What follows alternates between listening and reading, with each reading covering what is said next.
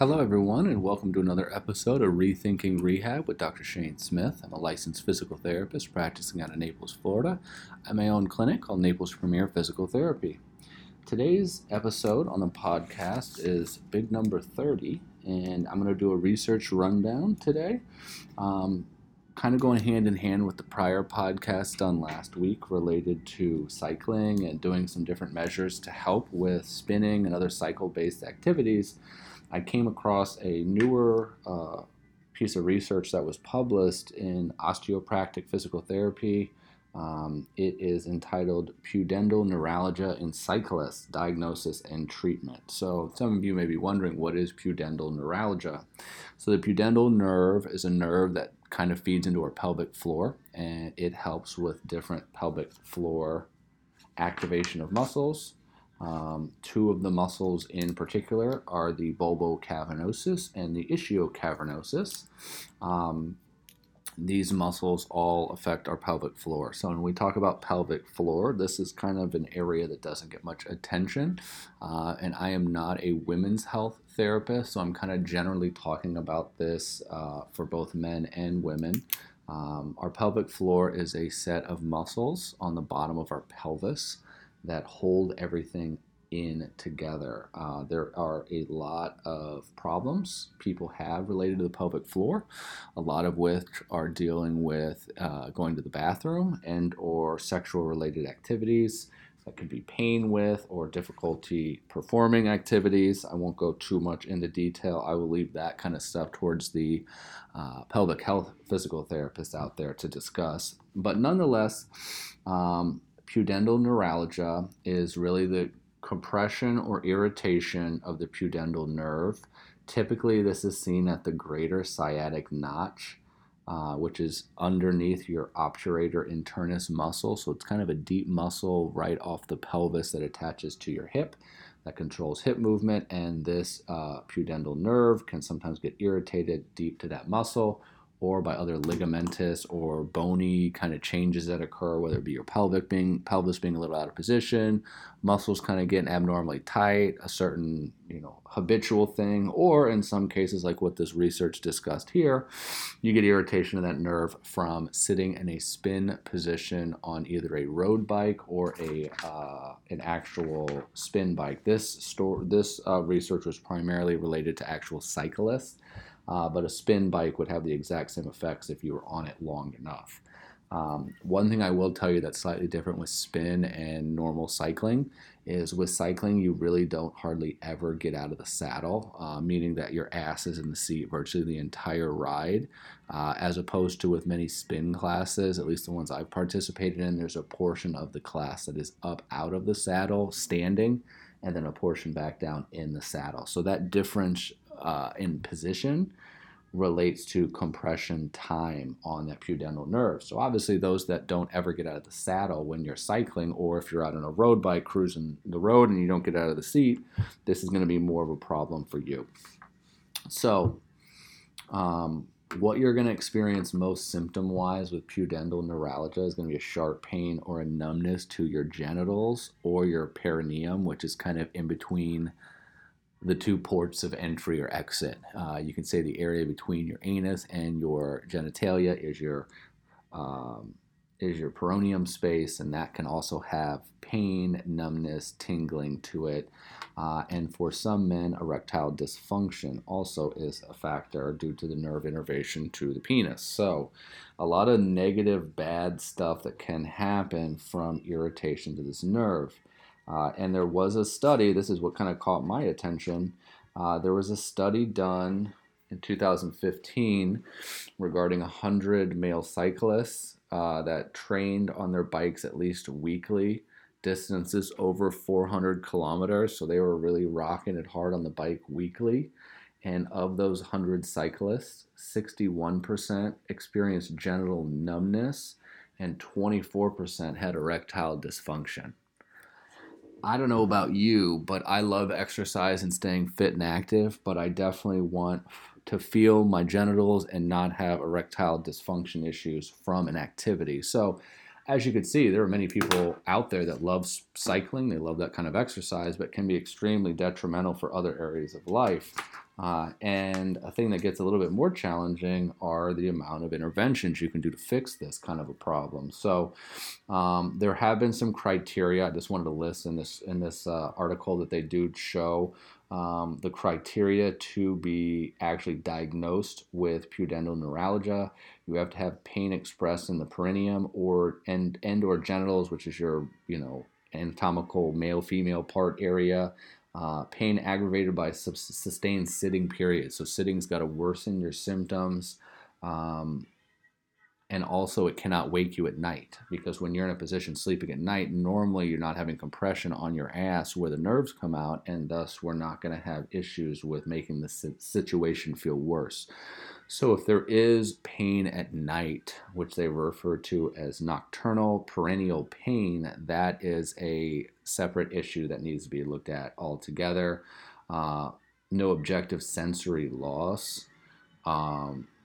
And positive response to an anesthetic block. So those are all different criteria that have been clinically looked at in research to identify if someone does have, in fact, pudendal neuralgia. Now, as I mentioned a moment ago, the interventions are not very good for one of these things. So you can either get Botox injected, which botulism toxin paralyzes things, so you just don't feel it. But when we're talking pelvic floor innervation, I just can't see how a botulism toxin would do anything other than persist the numbness and or erectile dysfunction problems. I don't think it would have any positive effect other than reducing pain to this issue. So that is one of the non-surgical interventions, is botulism toxin injections.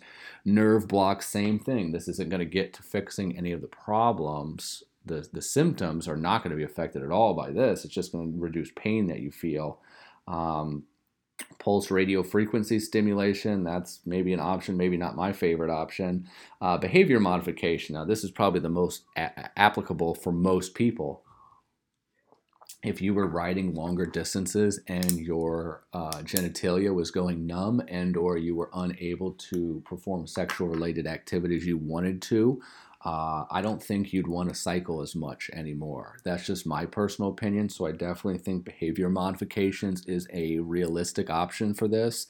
I think the two most reasonable behavior modifications I'd recommend for someone with this problem is option A: change your seat out, get something with a little bit more gel cushion. I know you can also get biking shorts that have a lot of gel cushioning added to the butt part of the seat, and reducing the compression load that nerve experiences while sitting in the saddle would probably be the first thing I'd recommend someone with this issue to do.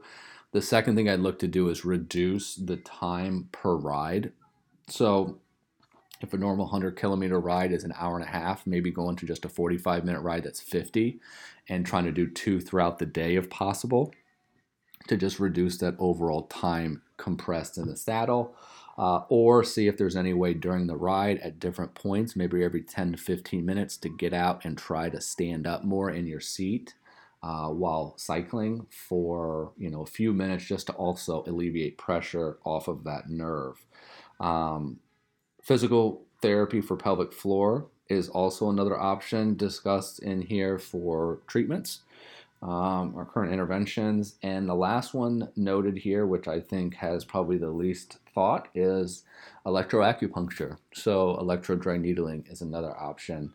And the main reason electro-dry needling comes up is there have been reported useful use for it for urinary incontinence in women, typically seen after hysterectomies. So I have experienced this with a couple of my patients, not from a hysterectomy side, but from just a incontinence side with bladder function issues. And we have done electro-dry needling as described here to the sacral nerve roots. So the goal with this is to try to get that electric current as close to that sacral nerve root coming out of the foramen and the sacrum as possible without actually touching it.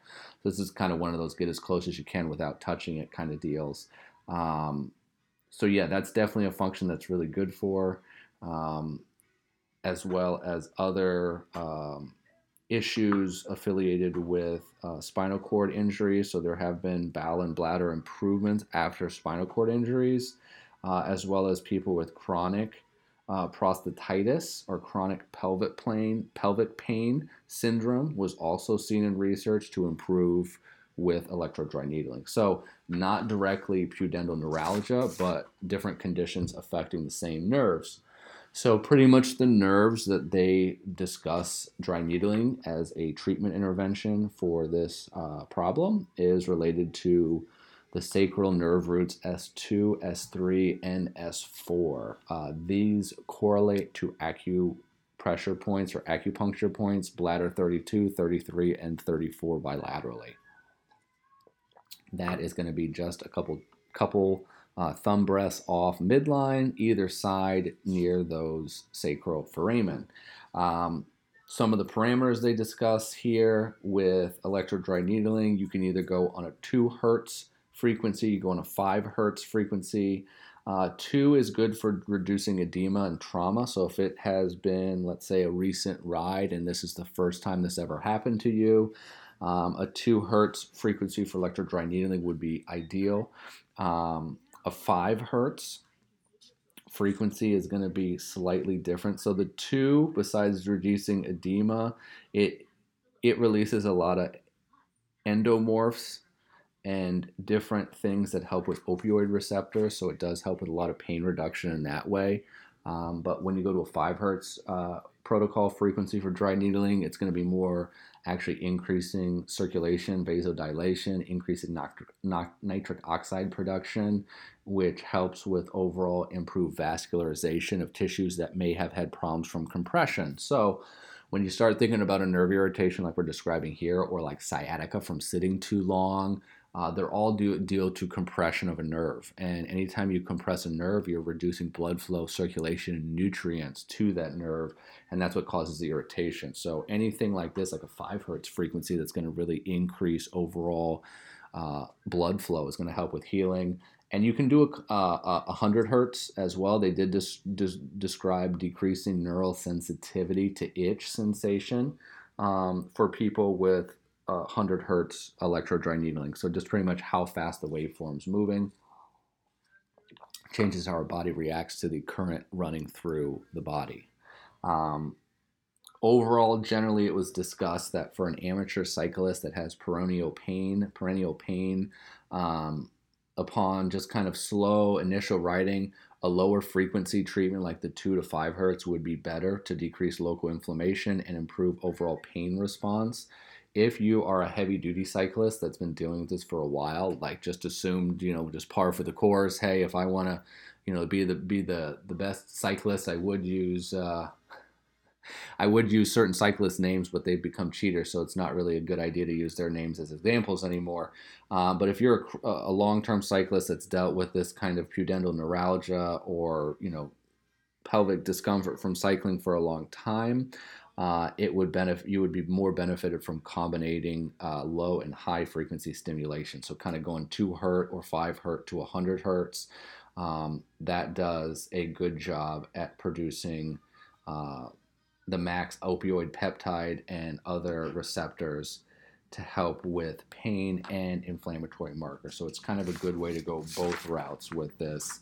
But the overall message with pudendal neuralgia is it's not something fun. It's not something that you would want to deal with long term. It is something very treatable in terms of behavior modifications, which I would argue is the best option as opposed to putting botulism or other injectables that are just going to mask the symptoms of the nerve irritation. Try to alter your biking position. You could also change how far flexed forward you are in the saddle.